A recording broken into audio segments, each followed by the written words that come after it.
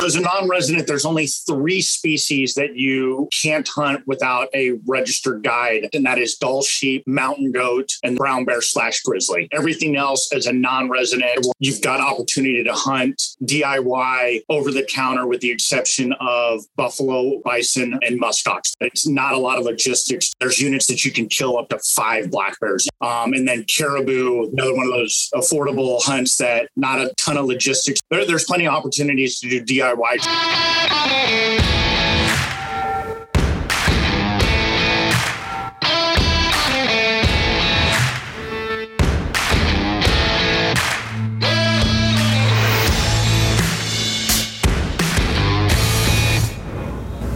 Welcome to the Hoyt Bow Hunting Podcast. I'm your host today, Allen Bolen, and I have the great pleasure of speaking with Justin Shaffer. Justin, how's it going, man? What's up, buddy? Good morning. It's going good. Thank you. Good morning. Well, I'm sure a lot of our guests know who you are, but I'll give a little bit of background and ask you a couple questions here, just catch everybody up. But so you and I met through KUIU, where you're a full-time employee at KUIU. Yep. You're also an Alaska resident. Yep. For 20 years, right?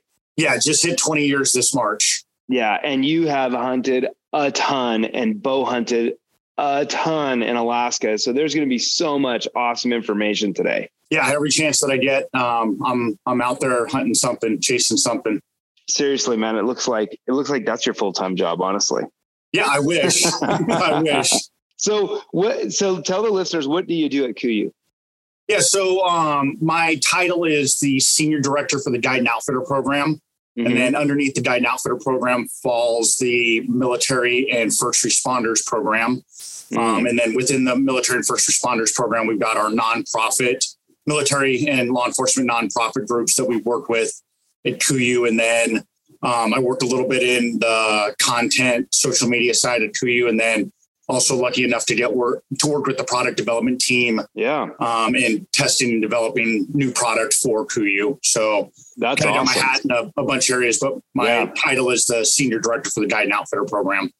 And that program is huge. Like, in my opinion, having been, closely associated with KUIU from the beginning, if I had to pick, this is just my opinion, but if I had to pick one thing that really made the biggest difference for KUIU's success, I believe it's the Guide Outfitter Program. And the reason I believe that is I think that getting the guides on board with the quality of the gear, I believe that created that, some companies have gone through the route of like trying to get influencers to represent their gear, and KUIU didn't do that. Instead, they got the most hardcore hunters in the world using their gear, the guides and outfitters. And then the hunters saw that and believed it. And the guides and outfitters recommended it to their hunters. And in my opinion, that was just such a practical way of getting a product out there with credibility. Yeah, for sure. I mean, it was a huge catalyst for us. There's no pro staff, no paid influencers. We looked at the guide and outfitters that are in the field every day doing this for a living as that subject matter expert in the field. And like you said, when a client shows up to camp and their guides and their outfitters are dressed head to toe KUIU, and, they get that newsletter packing list that tells them what to bring, big deal. That sells itself right there. So it's been a huge part of KUIU's success for sure. Well, cool. Maybe we'll talk a little gear today too, as we talk Alaska. Yeah, they go hand in hand for sure. Yeah, it's definitely, it can be brutal up there. It usually is. So, real quickly, how did you end up in Alaska? Yeah. So where are you from originally? I never do that. I'm from Colorado, originally born and raised. Graduated high school and left for the Army. Yep. And spent the next 25 years in the military. And I was stationed as an instructor down at the sniper school at Fort Benning, Georgia. And my time to rotate was up. And I called my branch manager and said, what's available? Where can I go? And Hawaii and Alaska were the two options. And we all know what I picked. And once I got up here, I did everything I could to stay until I ended up retiring 4 years ago and taking the job at KUIU. Wow, man. Yeah, that's amazing. So you were an instructor at sniper school. So I guess you were a sniper. I spent a large portion of my career on multiple sniper teams. My job was a Ranger, Justin. Is that right? Yeah, Ranger qualified, Jump Master qualified, Pathfinder qualified. Went to a lot of cool guy Army schools. But one of probably the best job that I had in the Army was my time at the sniper school. So the 5 or 6 guys that I worked with at that time were still best friends. We still talked every week, and it was a super rewarding job that opened up a lot of doors for me throughout the rest of my career, and then within the hunting industry as well. So it was great for my career, great for me personally and professionally. Yeah, that makes sense. There's a good fit there for sure. So, I follow you closely. We've been friends for a while, and I mean, I see the amount of hunting you do in Alaska is just, I'm jealous. I usually get up there once a year for 10 or 15 days, but I mean, you live up there and you're one of those guys who lives up there, and you also really take advantage of the fact that you live there, and you really, which is awesome. And so, you have you're, I want to talk a little bit about your resume and what you've killed, I don't know, 6 or 7 Dall sheep with your bow. Is that right? Yeah. I've killed 9 Dall sheep total, 6 of those with the bow. Okay.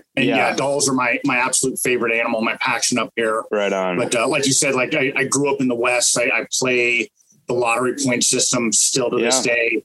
And being able to take advantage of the opportunities that I have here in Alaska, I don't take that for granted.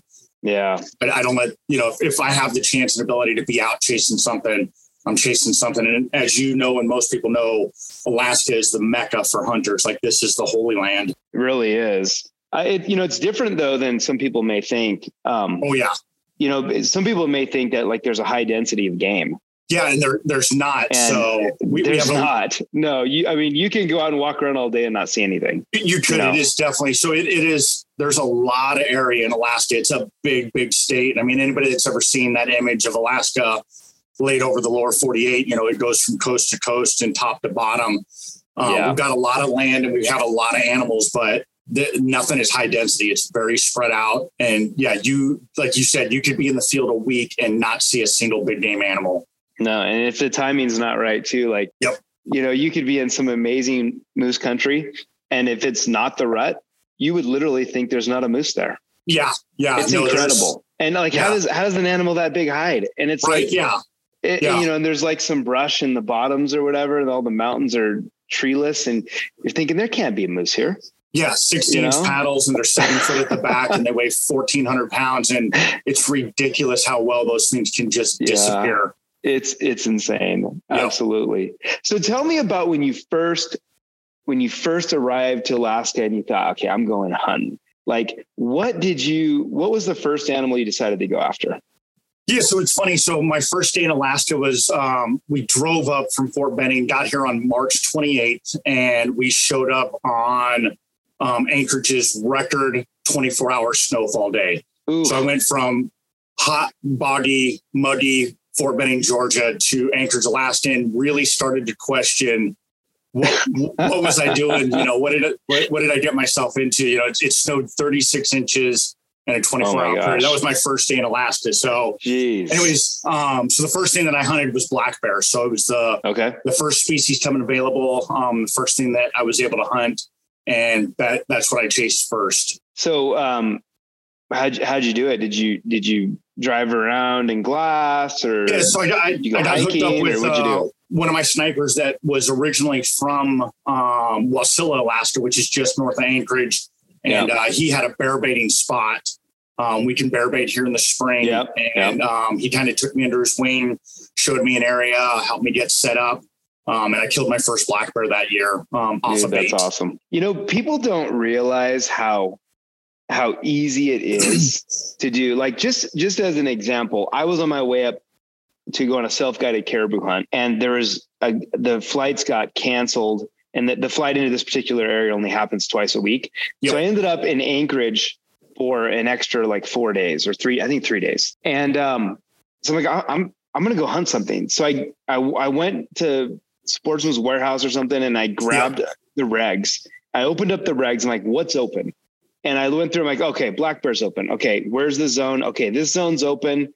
It's open right now. I bought a tag, got in my rental car, drove down the highway, got up my glass, found black bears within a few hours. Yep. I was hunting black bear in Alaska, and people think like, oh, it's some huge complicated thing to go up and hunt in Alaska. And I mean, sure, it can be, wow, like a logistical monster. Yeah. But there are things you can do really, really easy. Absolutely. You know, we spent a few days hunting black bear. We passed on a bunch of bears. My buddy almost shot one. He was a little slow on the trigger. But anyway, it was a blast. And took, like, we had not only zero preparation, it was like last minute. We just happened to be there.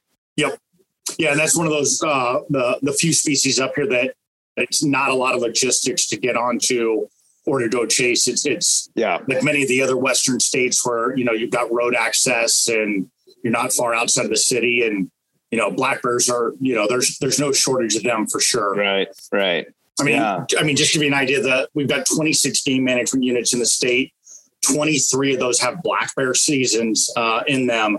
And there's units that you can kill up to 5 black bears in. Dang. So highest density of black bears anywhere in the world.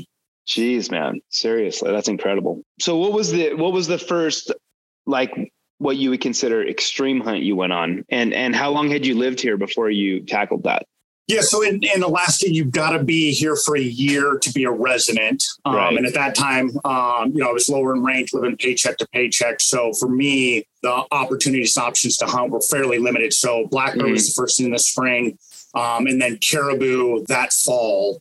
Yeah, because you don't have to be a resident to hunt caribou. Correct. Yeah. Yep. So I hunted caribou in Unit 26 on the Hall Road. Yep. In the archery zone. Yeah, so nice. One of those affordable hunts that not a ton of logistics to get into. It's affordable, but man, that's a long drive and a lot of gas. And it sure is. So that's from Anchorage to there, it's anywhere from 18 to 24 hours, depending on road construction and weather and fires and anything else. So driving basically the length of the state from south to north. It's roughly 775 miles, and more than 400 of that is dirt road. Jeez. Wow. I didn't know that. Yep. So how was that hunt? Yeah, so it was great. That was early on. That caribou herd at the time was doing great. You could kill up to 5 bulls, and just had an absolute blast. Was able to kill my first caribou on that trip. Awesome. And, so that was my first year in Alaska. So hasn't caribou hunting changed? Yeah, so it's changed a lot. So caribou, if most people don't know, go through cycles. You know, their populations go up and down all the time. And throughout the state, we've been on a pretty big decline in a lot of the units. Some of those are back going up, but the caribou hunting is exploded in popularity. So that's driven up a lot of prices. Yeah. And then 2, with the limited number of caribou, it kind of limits those options of what you can and can't do in the state. Yeah. I mean, a guided caribou hunt these days is it's almost the price of a sheep hunt. I mean, seriously. Well, at least a moose hunt, it's the same. Yeah. It's crazy what they've gone up to. Yeah. There's plenty of opportunities to do DIY trips, but again, sure. The cost of those have just been driven up a lot over the last 5 years. And there just aren't as many caribou, especially big ones. Yep. Herd was the largest caribou herd in the state. Which herd you cut out? You cut out, Justin? Which herd? The Western Arctic herd, cut out of Kotzebue, was the largest caribou herd in the state. And at its peak, I want to say that it was somewhere around 700,000 animals. And it declined to just over 200,000 animals. And that hunt closed for several years before it was opened back up. Yeah. That is back on the rebound. It is climbing and growing, but just to give you an idea, of what used to be the best, most popular hunt for caribou wise in the state, ended up being closed for a while so that they could rebound. Yeah, no, that's happened with several herds and it's nice to see some of them reopening, and there's rumors of increases and that sort of thing. Yep. So I guess real quickly, let's just define the species that you can and can't hunt as a non-resident. Yeah. So as a non-resident, there's only 3 species that you can't hunt without a registered guide under contract. And that is Dall sheep, mountain goat, and then brown bear / grizzly. Right. So those are the 3 species. Everything else as a non-resident, you've got opportunity to hunt DIY over the counter, with the exception of buffalo or bison and muskox. Those two are draw only in the state. Everything else you can hunt over the counter DIY as a non-resident. But the muskox and bison, if you draw a tag, and there is some possibility as a non-resident to draw a tag, you can hunt them alone. Yep, absolutely. You sure can. Yeah. Okay.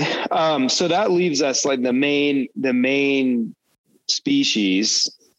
What we got: moose, caribou, black bear, deer. Yeah. We've got Roosevelt elk. Yeah, that's right. Yep. Is that it? I think that's it. Yeah. You scatter in, we've got wolves, other predators that you can add in, wolverine. Yeah. Fox, and, a lot of small game predator stuff as well. Yeah. Yeah. I think that covers it for the big game species. Yeah. So if I'm, the hunts on all of those species are dramatically different. Oh yeah, for sure. Yeah. You compare a Sitka black-tailed deer to a moose, to a caribou.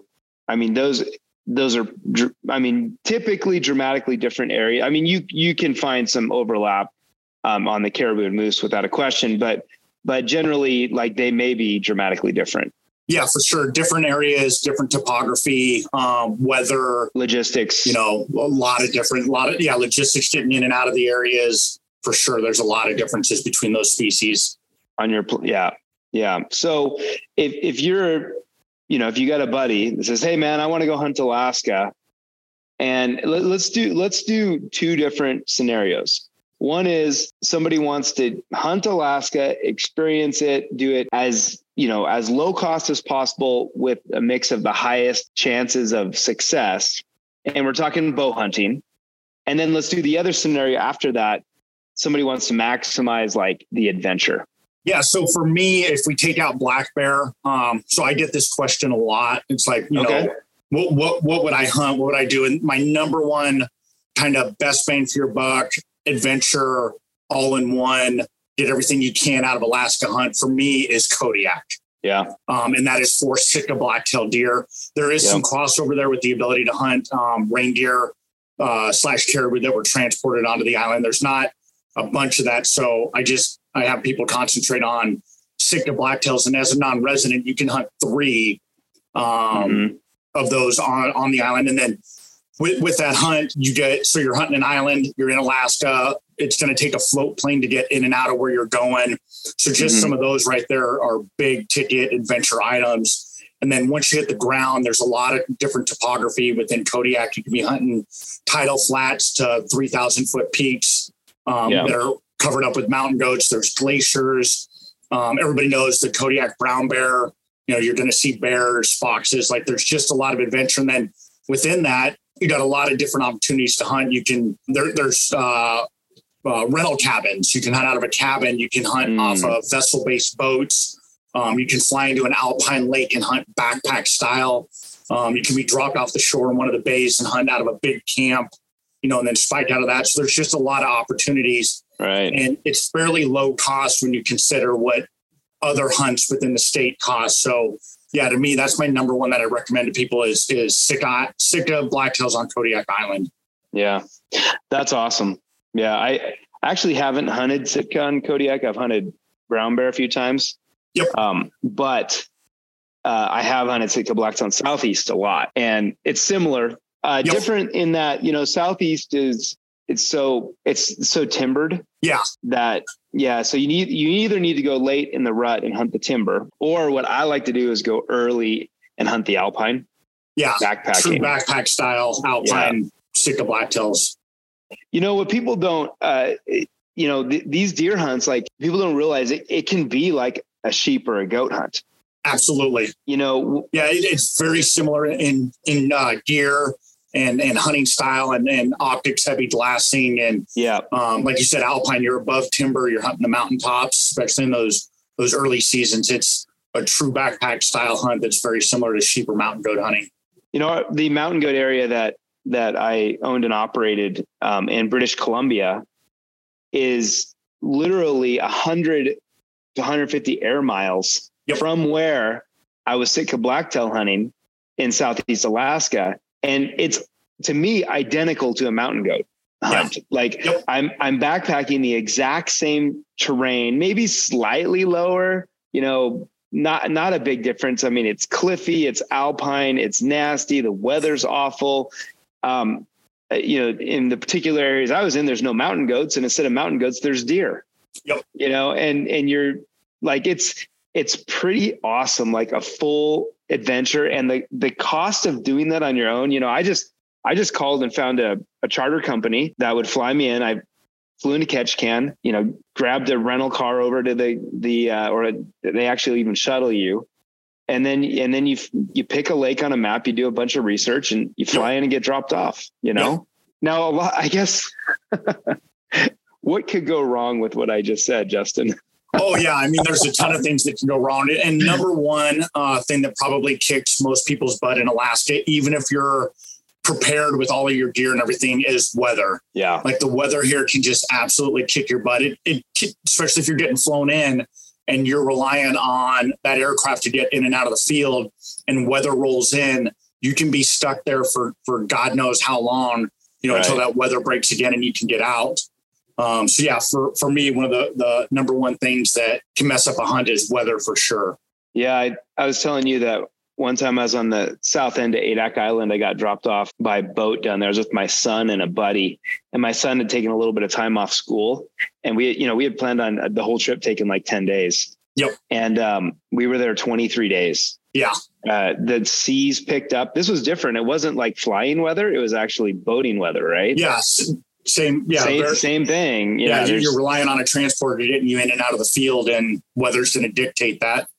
It's crazy. And, we're like eating caribou to get by. I mean, it was wild. I mean, it was, the weather was actually kind of beautiful, down there on the hunt, but, there were days, of course, where it wasn't, but, the seas are 15 to 18 feet, and, they have a 26-foot boat. Like, that ain't happening, Yeah. And so, yeah, so you can get stuck. What about, okay, so let's talk about mountain hunting. Now, a lot of guys have done it, let's say in Colorado or Utah or whatever. And, they backpack hunted for deer or elk or whatever. And that's obviously a great first step. Yeah. So how is it different in Alaska? Yeah. So again, with Alaska being bigger, it takes more logistics and more prep work to get in and out of the field. Again, you're not just going to walk out of trouble or walk out of the field. Most all the hunts here that are worth their weight or worth doing are going to take some type of transportation to get in and out of the field. Right. If you're lucky, it's a 4-wheeler hunt, where you're getting yourself in and out with 4-wheelers, but more times than not, you're either going in by boat or you're going in by plane. And again, weather's going to dictate that. And from that airstrip, and there's just a lot of logistics that a lot of people don't think about. Comparing a Western elk hunt to an Alaskan moose hunt or an Alaska mountain hunt. Yeah. So in our normal Western lower 48 hunts, like we are always driving to the trailhead. I mean, It's like almost always. Like, I don't know if I've ever, honestly, I can't think of a time I've flown in somewhere in the lower 48. Maybe I have, I don't know, but I can't think of one. Yep. Yeah. So typically you rely on that. So how does the weather also, like, I don't know, like wrapping your head around getting rain poured on you for 8 days straight on a backpack hunt? Yeah. Yeah. There's a mental mindset there. So when we were testing, before we launched our Katana Stretch rain gear, I was lucky enough to be one of the product testers on that. And that first hunt that I tested it on was on Kodiak Island. And I was there with a group of buddies, Sitka blacktail and mountain goat hunting. And it was 9 straight days of torrential downpour. Like, I lived in my Katana rain gear and base layers. And that's what I hunted in woke up in the morning, shook out the rain gear, put it back on, hit the mountain, and then back in the tent for 9 straight days of torrential downpour. And that can be a grind, even if it's your first hunt in Alaska, your dream hunt, your adventure, saved up all this time, vacation, put all these resources to go. And yeah, you've got to be mentally ready for that grind. Again, like I said, one of the biggest factors, the one that you can't control in Alaska, is weather. Yeah, for sure. And it's, on Kodiak, a lot of times when the weather's bad, you can still hunt because you're so low, right? Yeah. But that same thing happens to you on a Dall sheep hunt. It's a different story, right? Yeah. I mean, 2 years ago, hunting the Wrangles in eastern Alaska, we spent 4 straight days in the tent, torrential downpour, but the rain wasn't the issue, but it was fog. Fog And cloud cover. Like we couldn't see more than 50 yards, so there's no reason to get out and climb the mountain because you can't glass anything. You can't see anything. Yeah. So it's just brutal. There's a different mindset when you're stuck in the tent like that for 3 to 4 days. Yeah. I think, on a lot of these, in Southeast, it's actually the same way because we're hunting the Alpine. So, even though it's, 3,500 feet, that when the weather moves across the ocean, the weather comes in low. And basically in the Alpine along the coast, if it's raining, it's likely also foggy. Yes. I mean, it would be like on Kodiak, if you're down below the peaks, like you're below the fog, but if you're up on top of the peaks and the storm moves in, you're fogged, right? I mean, mostly. Yep. And so in Southeast, you have to be on top because it's all timbered below. You won't see any deer. Yeah. So like the whole idea of I'm getting absolutely soaked, like I'm getting poured on, and then I have to get into this little backpacking tent and it's going to rain for 5-6 days straight. And I might only get out a few times because of the fog. Yep. Like people wonder, like, do you stay comfortable? Do you stay dry? Like what is, I think that wrapping your head around how does an experience like that actually play out? Yeah. So for me, there's 2 factors that I've learned over time. And that's, you mentioned it, dry. Like I always try and keep a dry set of base layers in my pack that I sleep in. Yeah. So I like to have that creature comfort of being able to crawl into my sleeping bag and be dry. And then the second one that's come along with technology and phones and battery banks is either ebooks or download Netflix so that you got something to do to keep your mind busy when you're socked in that tent for 3 to 4 days. That's right. So that's my go-to is being warm and dry and then being able to either read or watch movies until the weather breaks. Audiobooks are my The movies are awesome, but man, they drain battery. They do. Yep. Yeah. So I run a combination of both audiobooks and then movies. And then, it's nice when you got 2 or 3 guys in camp and you can share and rotate. So, right. Yeah. Yeah. I've listened to entire novels like out loud with the guy in the tent with me, Exactly. Like, it's ridiculous what we put ourselves through. Yeah. Well, that's so, I like your recommendation a lot. Kodiak. It sounds like an awesome recommendation. And that you're right, there's very expensive ways to hunt Kodiak too. There is. Yes. The one that I have not done, but I've had a lot of people do that I would love to do is a vessel-based hunt. Yeah. And they're not expensive per se, but it definitely drives your cost up when you're looking for a bargain. But what's nice about a vessel base is they take you to and from shore every day on a skiff, drop you off, you can hunt, and then you're coming back to a place that's warm, dry, there's no bears, hot you food. Can take a shower, hot food, and then you've got the potential to waterfowl hunt, fish, opens up the doors for a lot more opportunity to add to that adventure. Yeah.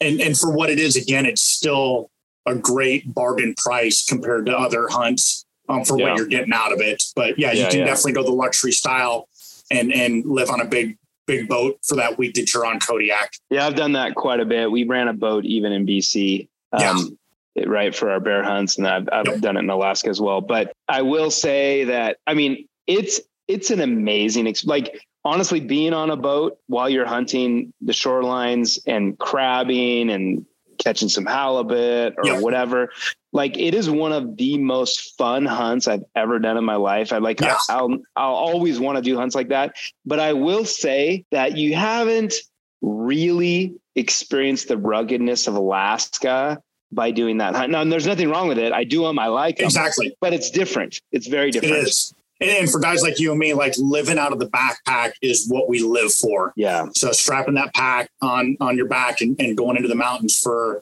7, 8, 9, 10 days, that grind is what we train all year long for, what we prep all year long for, what we buy gear and shoot our bows and shoot our guns. that's that week that we live for each year. So yeah, same thing like I said. And why do you think that is, man? What is it about sheep hunting or that style of hunting? Yeah, I think it's super primal, like just the alpha male-ness, like being able to conquer the mountain. You know, at least for me, I'll speak for myself, like, and for the guys that I hunt with, like it's overcoming adversity and embracing that grind and embracing that suck and, you know, coming out the backside, winning, knowing that we did it all on our own, unsupported, living off of our back, you know, on the mountain. You know, there's just a lot to take away from that, you know, that's what drives us. Yeah. Well said, man. It's also, I find the feeling of independence that, you know, so I've got everything I need. The most I've ever done really is 12 days, but I've got everything I need for 12 days on my back. Like literally anything could happen. Like it could rain for the next 12 days. It could, whatever. I could probably make this last 15, 16 days, you know, and like I have everything I need and it's all right here on my back and life is simple. It's amazing. Yeah. There's just a lot of reward out of that, knowing that you can self-sustain yourself in the mountains, in that ruggedness, you know, for however long you're out there. Yeah. Still, you know, even with all of my belongings in a, you know, 6,000, what is it? Cubic inch. That's right. Yeah. 6,000 cubic inch. I was getting the liter and cubic inch thing confused there for a second, but a 6,000 cubic inch pack has my entire life for 12 days. I still managed to lose everything. What ditty bag is that chapstick in? I mean, it freaking drives me nuts. Like I feel like I spend 15 minutes every day looking for something when I'm backpacking. You're pretty disciplined. You probably have a pocket for everything, right? I am that guy. So I'm super anally organized. Everything has its place. Everything is in a bag. Yeah. I'm one of those guys that lives by that knows where everything in his pack is at all times. Yeah. It drives a lot of my buddies nuts, you know, because they're like you, they're scrambling, looking for where their spoon is so they can eat their next mountain house. Every day I have to look for my spoon. Every single day. Yeah. And for me, the same thing. As soon as I get done with a meal, it gets wiped off and it goes back in the sleeve on my Jetboil. You know, I know exactly where it is. Pocket. Yeah, of course, Justin, of course. So, and you know, I attribute that to the military lifestyle, you know, 25 years in the Army, very regulated, very disciplined, very organized. And that's helped me cross over in my hunting side for sure. Yeah. I would have broke the Army probably, man. They couldn't have handled I would have got kicked out or something. So let's talk about the bigger animal hunts, the caribou and the moose. Yeah. What is a guy getting into? Like if a guy wants to, and there's a big difference between caribou and moose, but a caribou still is a pretty serious, it's a pretty serious animal. Definitely a step up. Yeah, it's for sure a step up. Yeah. So again, you're looking at more logistics. Meat care really comes into play about getting it out of the field and taken care of. And you're just, you know, you're going from a 100-pound deer to a 400-pound animal, you know, so it just adds more to it. And then typically speaking, you're hunting in different areas. Now you're looking at tundra, a lot more vastness, a lot more openness. And the tundra, even on dry years, is super wet. So it can be 70 and sunny, and you still may be in knee-deep, muggy, boggy tundra. Slogging. Slogging. So there's more logistics there again. But absolutely one of those ones that somebody can fly up to Alaska, do on their own, and make an adventure out of it. Caribou or moose, both. You're going to rely heavily on a transporter to get you in and out of the field, but it's absolutely one of those hunts you can do on your own once you're dropped off. It just, you need to be prepared for what you're doing. It's likely not a backpack hunt. Yeah, typically speaking, it's not. There's some caribou hunts that can be backpack hunts, but overall, you're operating out of a base camp and day hunting out of that base camp. You know, you generally got a bigger 4 to 6 man tent. You know, you may have a 2-burner stove. Some spots, you know, cots. You know, you've got some more creature comforts and luxury items, and that's typically speaking going to be a base camp style hunt.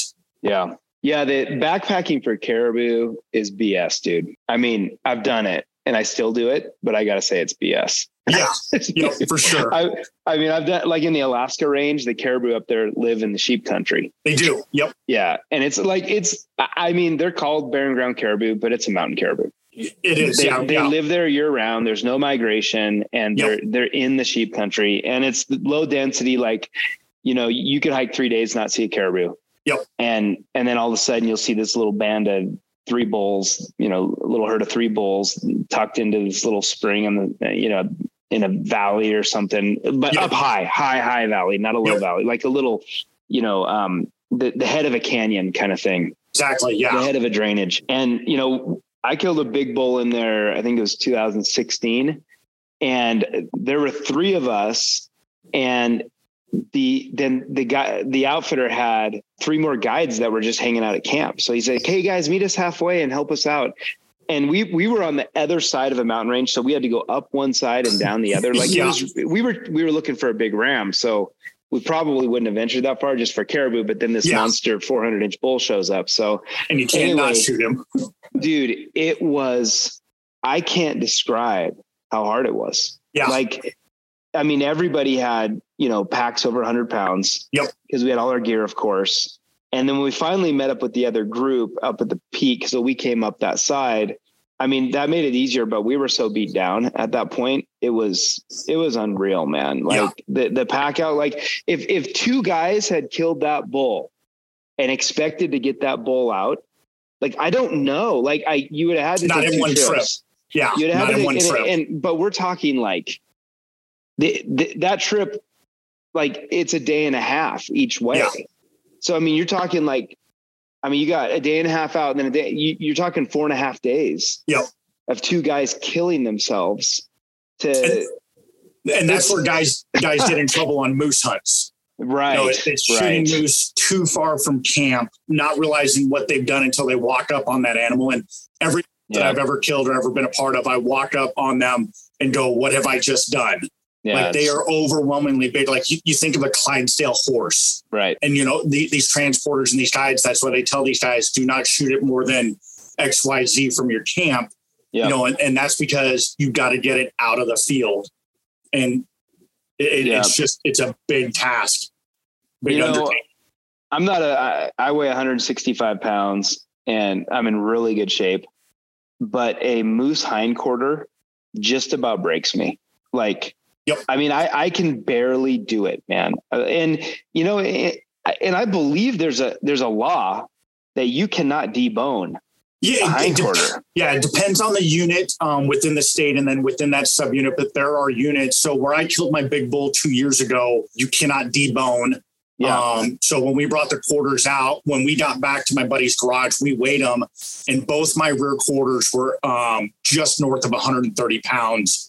And the front shoulders were in the mid 90s, just to give people's perspective on how big that is. So that's a single. Well, then you've got your pack frame. Say that's 12 pounds or whatever. Exactly. Yeah. So you're pack framing it. So you throw that on your back. So that's and that's why they tell you don't shoot the bull, too far from camp, because you've got to get it back to the strip or to the camp. Luckily for us, one, I killed the bull at 10 lifetimes. 2, it was a 400-yard pack if downhill. Anybody listening hasn't seen the bull Justin killed, go to his Instagram account. What's your Instagram? It's Justin Shaffer 1115. So okay, go there and look at the bull he killed. Was it last year? The year before, wasn't it? The year before, yeah.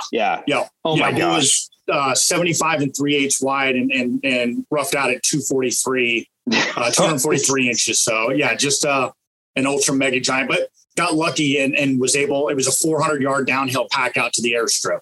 Oh, so, that's nice. Yeah. Just super lucky. But to put it in perspective, 130 pounds on a rear quarter. Yeah. For somebody that's big, that's a lot of weight, especially if you've got to cross a creek or cross a valley or go uphill in any capacity. It is a serious butt kicker. Yeah. And you may think, oh, I'll worry about that later, or it's a labor of love, or whatever is in your head about pack outs. But I'm telling you, when you put it on even 1,000-yard pack outs with a moose, you're like, oh my gosh, if I had to carry this 2 miles, I don't know if I could do it. Yeah.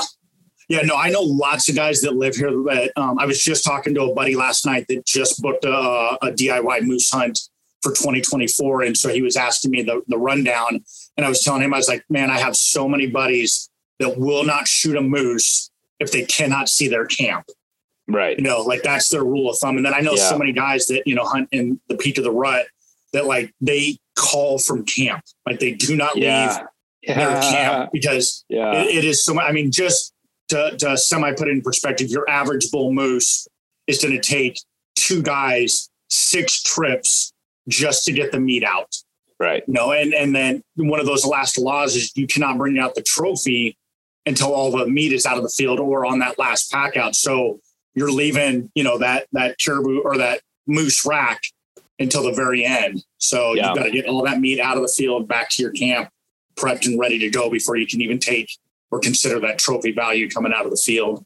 I've got a buddy who has a really light inflatable raft. Yep. And he hikes up into some pretty remote country with like some decent water coming out of it, like a nice stream, and he'll kill bulls and float them out. Yep. Like they have to walk it, right? They walk, they have waders. Yeah, walk the shoreline and but they drag it along in the water, and he swears it's like the way to go. I mean, that really expands the country. Cause I mean, you may have a landing strip, you know, close to water, right? And then where does that water go from there? Again, there's a lot to this. Like you can't just like look on a map and think I'm going to do this, because you don't know what that water looks like exactly. Like it could be and it changes from year to year. It could be a raging monster, which then would be undoable, or it could be a trickle and then you can't do it. Like, or it could have so much like obstruction that you're constantly unloading and whatever. But I mean, there's a lot to this, but in the right circumstance, that's a possibility. Yeah, no, for sure. Like you said, it opens up one more doors, and raft hunts are super popular for that reason. One, you get to see so much more country, new country. And then 2, logistically, you know, you've got all your camp right there. You're talking about a float hunt. Yeah, float hunts for either caribou or moose. And this is a different. This guy's a drop hunt, and he's taking like a 10-pound inflatable raft with him while he hunts. Yeah. I've got a few guys that do that. Yeah, with those alpaca rafts and style like that. For right. Yeah, but yeah, float hunting. Now that's one thing I've never done. Have you done that? So I used to own a caribou guide business, and we used to do DIY drop off float hunters. And for me, the experience there, like I don't have the patience. And it's funny saying that as a bow hunter and a sniper, like I don't have the patience to sit on a raft and just let it take me down the river. Like my brain would, you know, I would go nuts. So, I mean, they're probably floating. Everybody's floating by so much good country. Yep. Yeah. So, but with that, and what we used to sell to people is that, you know, even if you're not seeing the animals, you're seeing new country, you're getting to fish. You know, you're picking new camp spots. And then with that, that's also a downside. It's like, if you got crap weather again, you're taking down your tent in the rain, you're putting up your tent in the rain, you're floating in the rain. Yeah. You know, so again, it's pick your poison of what you want, but float hunts are a great option for guys to hunt caribou or moose as well. It'd be nice, you know, I would just like, again, I've never done it, but I would be looking for a float hunt that's like, okay, if I floated, I could get out of there in 4 days, but the hunt's 12 days long. Yes. So I can stop and hunt. Yeah. You know, 2 to 3 days set up camp and spend a couple of days looking this country over, and then move and then do it again. Yeah. It gives you that chance to logistically, you know, e-scout and look at your terrain on whatever app or service you're using, and look at glassing points and look at what the river's doing and, you know, look at access in and out of the field. You know, it's another great option, and with a lot of other tools that you can add to it on that type of hunt. Yeah. How do you do your moose hunting? Are you guys flying in? We are. Yeah. So we're flying in. Like cub stuff?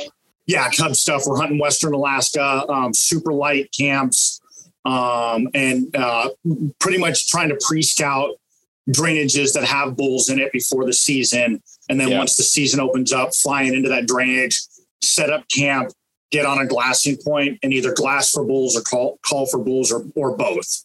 Yeah. And that's how we do most of our moose hunting. What's your preferred dates for moose in Alaska?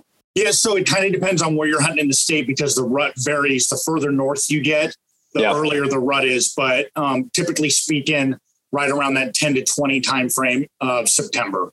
Yeah, right on. Okay, so August you're hunting sheep. Yep, yeah, that's my number one species, like my favorite thing. August 10th is when the Doll sheep opener here is, and that's the number one item penciled in on my calendar at the beginning of every year is Doll sheep. Right on. You got it penciled in already? I do, but this year I'm lucky enough. I booked my stone sheep hunt to complete my slam, and I've got to be in BC. Opener is August 1st, as you know. I've got to be into camp into BC on July 28th. So where are you hunting out of? I'm hunting with out of northern BC with Spot CZ River Outfitters. Okay. So nice. Yeah, man, that's exciting, Justin. That's exciting. So yeah, I'll be missing the Doll sheep opener here, but yeah, well worth it. So I'm super excited to have that opportunity to hopefully finish my sheep slam. No, I hope you do, man. Well, I'll be hunting dolls while you're hunting stones. So nice. Hopefully we have luck on each other's species. Yeah, I've hunted each other. Yeah, right on, man. Yeah. That's great. Well, let's see what's on the moose. Do you think it's worthwhile to DIY?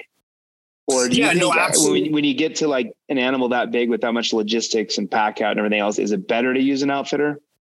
So it absolutely can be. And it just depends on your financial situation. And if you're good with hunting or an outfitter, like those guys are set up and ready to be able to get those moose in and out of the field. But there's a significant jump in price when you go from a DIY drop-off hunt to a fully guided moose hunt. And most people are not financially in that position to be able to book a fully guided moose hunt. Yeah.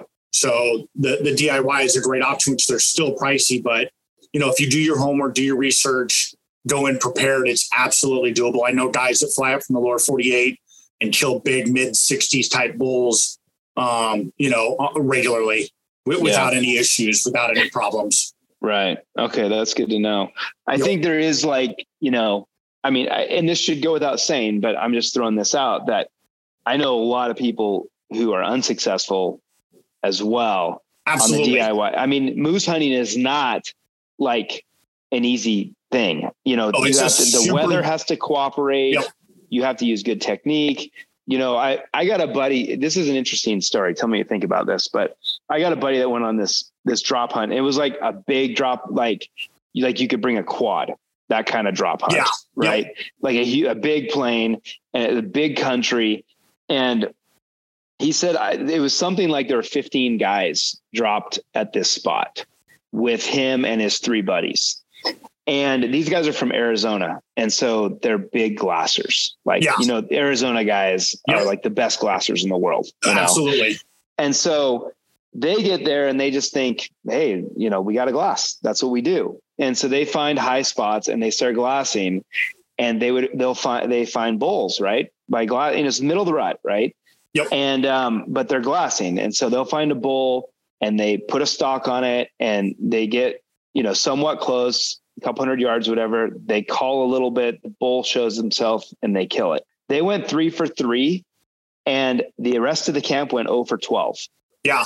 Because the rest of the camp was driving around in the 4-wheelers calling. They're just calling and they don't see anything. They're just driving around calling. They never saw a moose. Yeah. They watch too many YouTube videos where it just shows the one guy throwing out a cow call and a bull busting through the timber and, them killing them. And that's, not realistic. Like you mentioned it earlier, you could spend 10 days in the field and never see a moose. Right. It's skill set, along with timing, along with weather.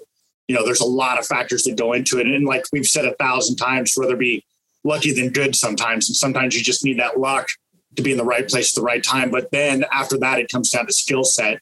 Like you've got to be able to put in the time behind the glass. You've got to be able to make that stock.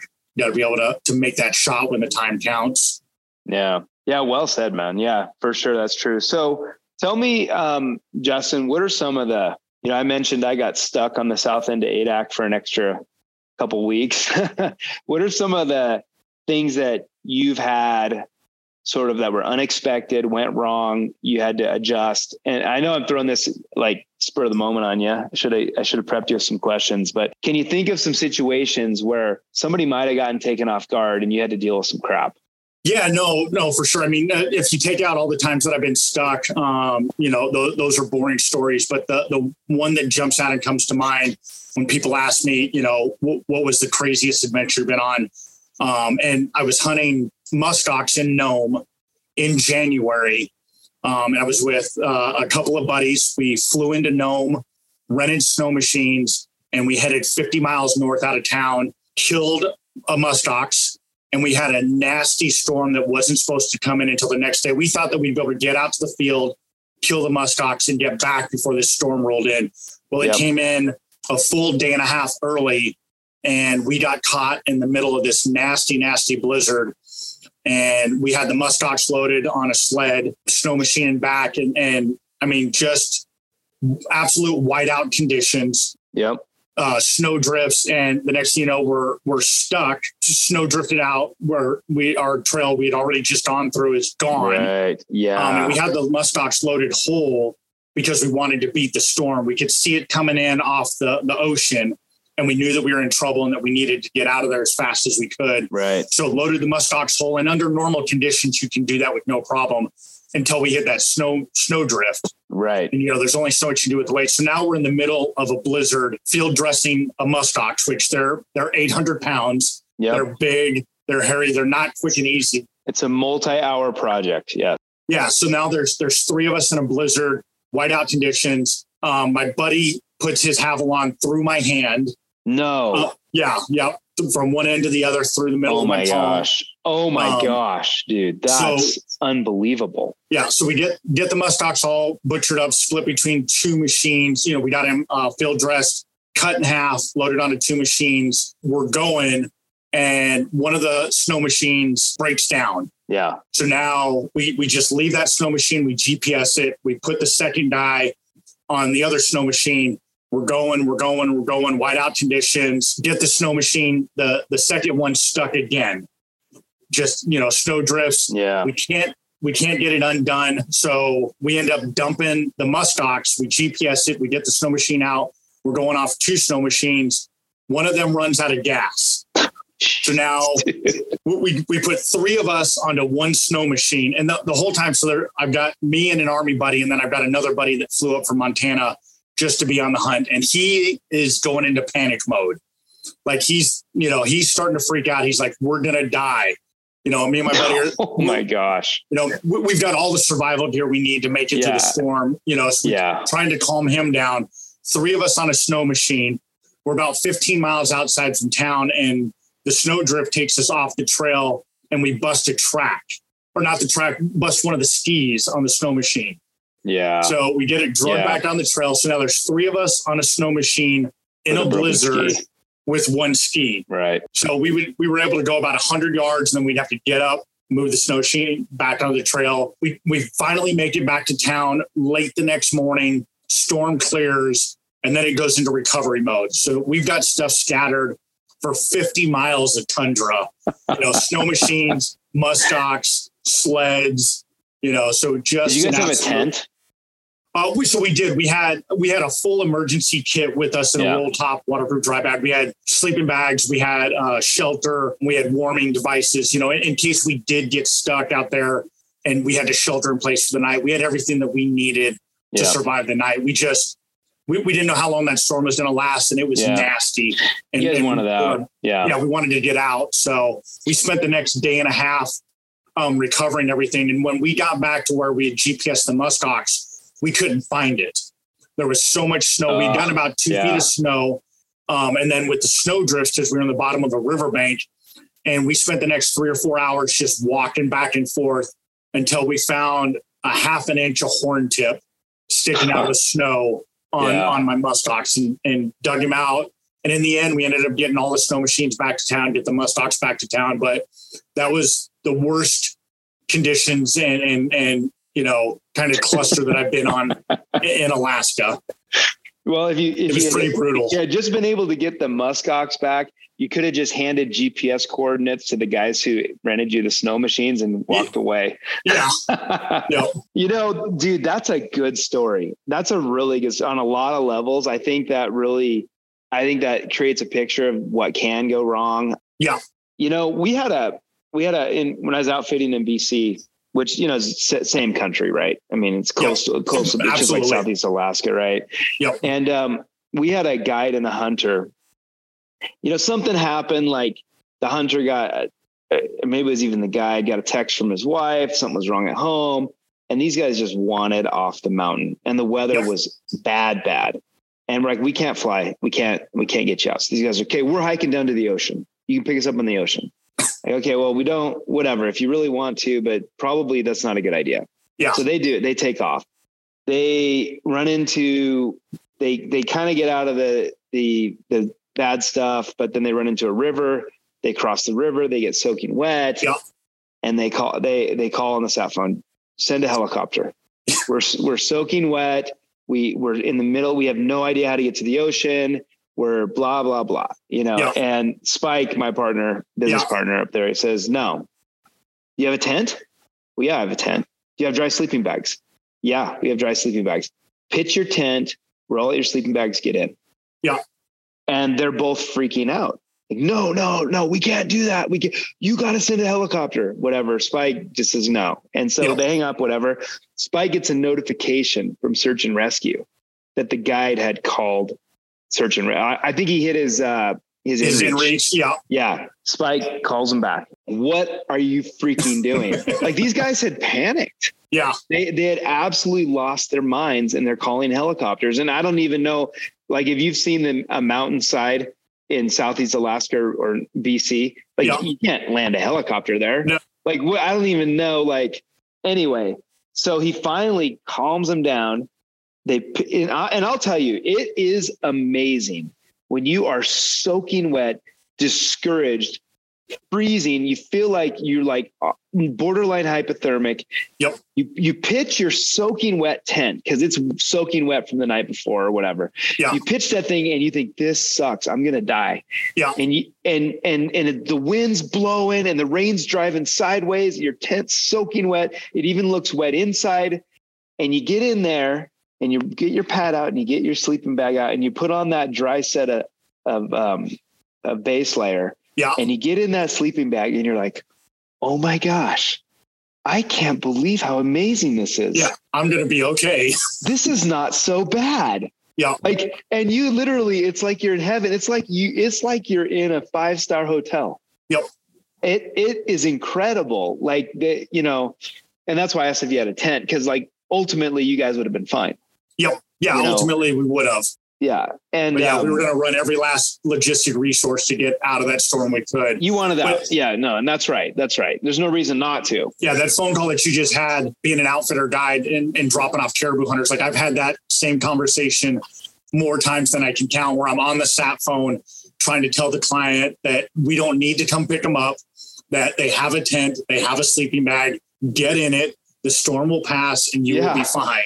Yeah. Oh man. It's, you know, I even use single wall, you know, the QU single wall tents. Yep. The mountains. I just forgot the names. Summit Refuge. Summit Refuge, and then the smaller one, Summit Star. Yeah. That's the one I use now. That Summit Star is freaking incredible. Like, the amount of room in there for one guy is so perfect. But, you know, you pitch this single wall tent with no floor and people think, what is that going to, I'm telling you, man, it is a 5-star hotel. I've never gotten wet in that thing ever. Yeah.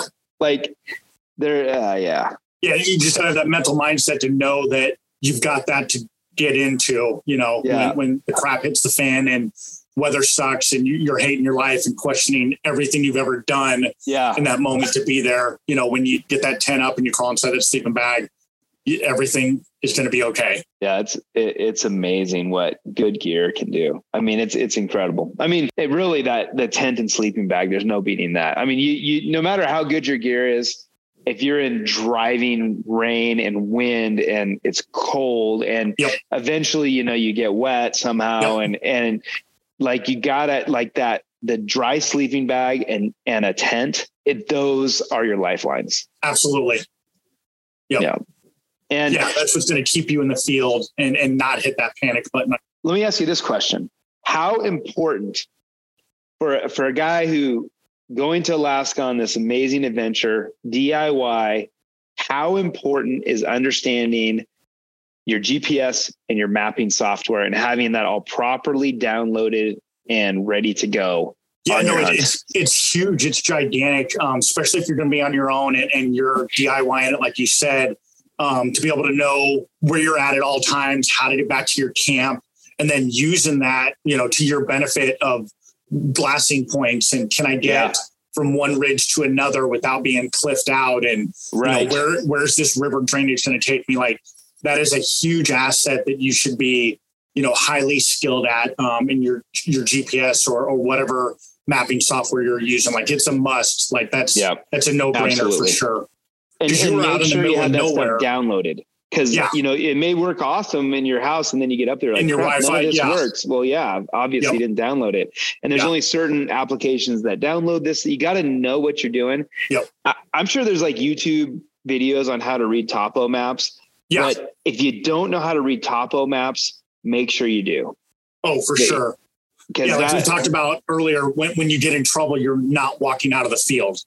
Right. You're not walking to a road and then heading to the city or hitching a ride. Yeah. Knowing like where the cliffs are, where the passable valleys are, or if you can walk down that ridge, or even like knowing I've been turned around in the fog where I'm actually walking the wrong direction. Yep. And I mean, what people say, you don't have a good sense of direction. Okay. Well, I mean, unless you've done that, when you're in super thick fog, trying to stick to a ridge and the ridge is wide, you can get turned around so easily. Like all of a sudden I look at my topo map. I'm like, oh my gosh, I've been walking the wrong way for half an hour. Yep.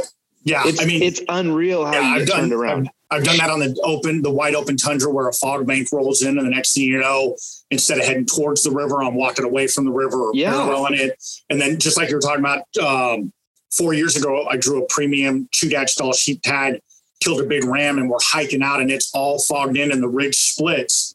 And me and my ranger buddy that flew up through the hunt with me, like, we are both 100% convinced that we are on the right ridge line. And for 30 minutes, we walked down the wrong ridge line where it split, and then had to turn around and with 100-pound packs and sheep on our back, climb back up because we weren't getting out of the finger we were walking down. No, you don't have a valley between you and the ridge you're supposed to be on. Yeah. But we had already walked through there. We both had GPS, but because, the weather and tired and everything being tight and narrow, ended up walking down and splitting the wrong ridge line. Yeah. And so what happens in that situation? And I've had that same kind of thing happen. What happens in that scenario if you don't have a GPS or you don't know how to read or you don't know how to use it, but you're positive you're on the right ridge? You literally have no freaking clue what's going on. Yep. And you're just going to walk yourself into more trouble.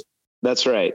Yep. Yeah. This stuff is really important. I actually, I've started using my phone as my primary GPS, but I have a watch as a backup. Yep. And I mark the place where the plane dropped me off. I mark my camp every time I walk away from my camp, I mark it. If I'm going to be gone for the day hunting away from the camp, my camp's usually at a different spot every day. Right. So I'll have, it's camp 1, camp 2, camp 3, whatever, through camp 10, you've got to have just some basic waypoints. If something happens to your phone, you lose it, battery, whatever. Yep. I like having that watch as the backup or some kind of just a little GPS as a backup. I'm sorry, man. These to me are absolute necessities for hunting areas like this. Yeah. When it's that remote and that fast, like you've got to have, a primary and then a backup in for certain items like that, for those types of situations. You're in Colorado. It's just different.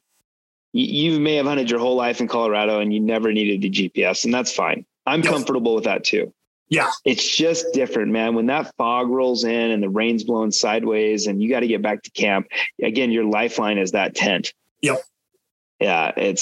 Anyway, I mean, obviously we're not trying to scare people away here. No, for sure. We're just trying to prep, you just got to have that mental prep. And, I tell guys all the time, control what you can control because you can't control the weather. So buy and have the best premium gear you can, control those factors, be in the best physical shape you can. if you can control those two things, they're going to help you to have a better successful hunt, a more comfortable hunt, and a more enjoyable hunt. Control your fitness, control your gear. Yeah. Nicely said, man. Nicely said. Well, I think we've been going for about an hour or so now. So, maybe we'll tie it up, but I enjoyed that, Justin. That was a fun conversation. No, I appreciate you having me on, Alan. Yeah. I hope people listen through the whole thing. I think we got into some important stuff there at the end that, could save somebody's life, or at least, I mean, let's not get too dramatic. Put it at into least perspective. Make the experience like way more enjoyable, because I mean, nobody likes sleeping out and pouring rain in your freaking rain gear and soaking wet. I mean, we've done it. It's like, and you can go hypothermic and die doing that. Oh, quick. It happens so quick. Yeah. So, well, Justin, thank you. Appreciate it. Absolutely, Wade appreciates you, and you're an absolute killer. And, thank you, man. I appreciate that. We appreciate all you do, man. So thank you. you. Yep. Have a great day, buddy.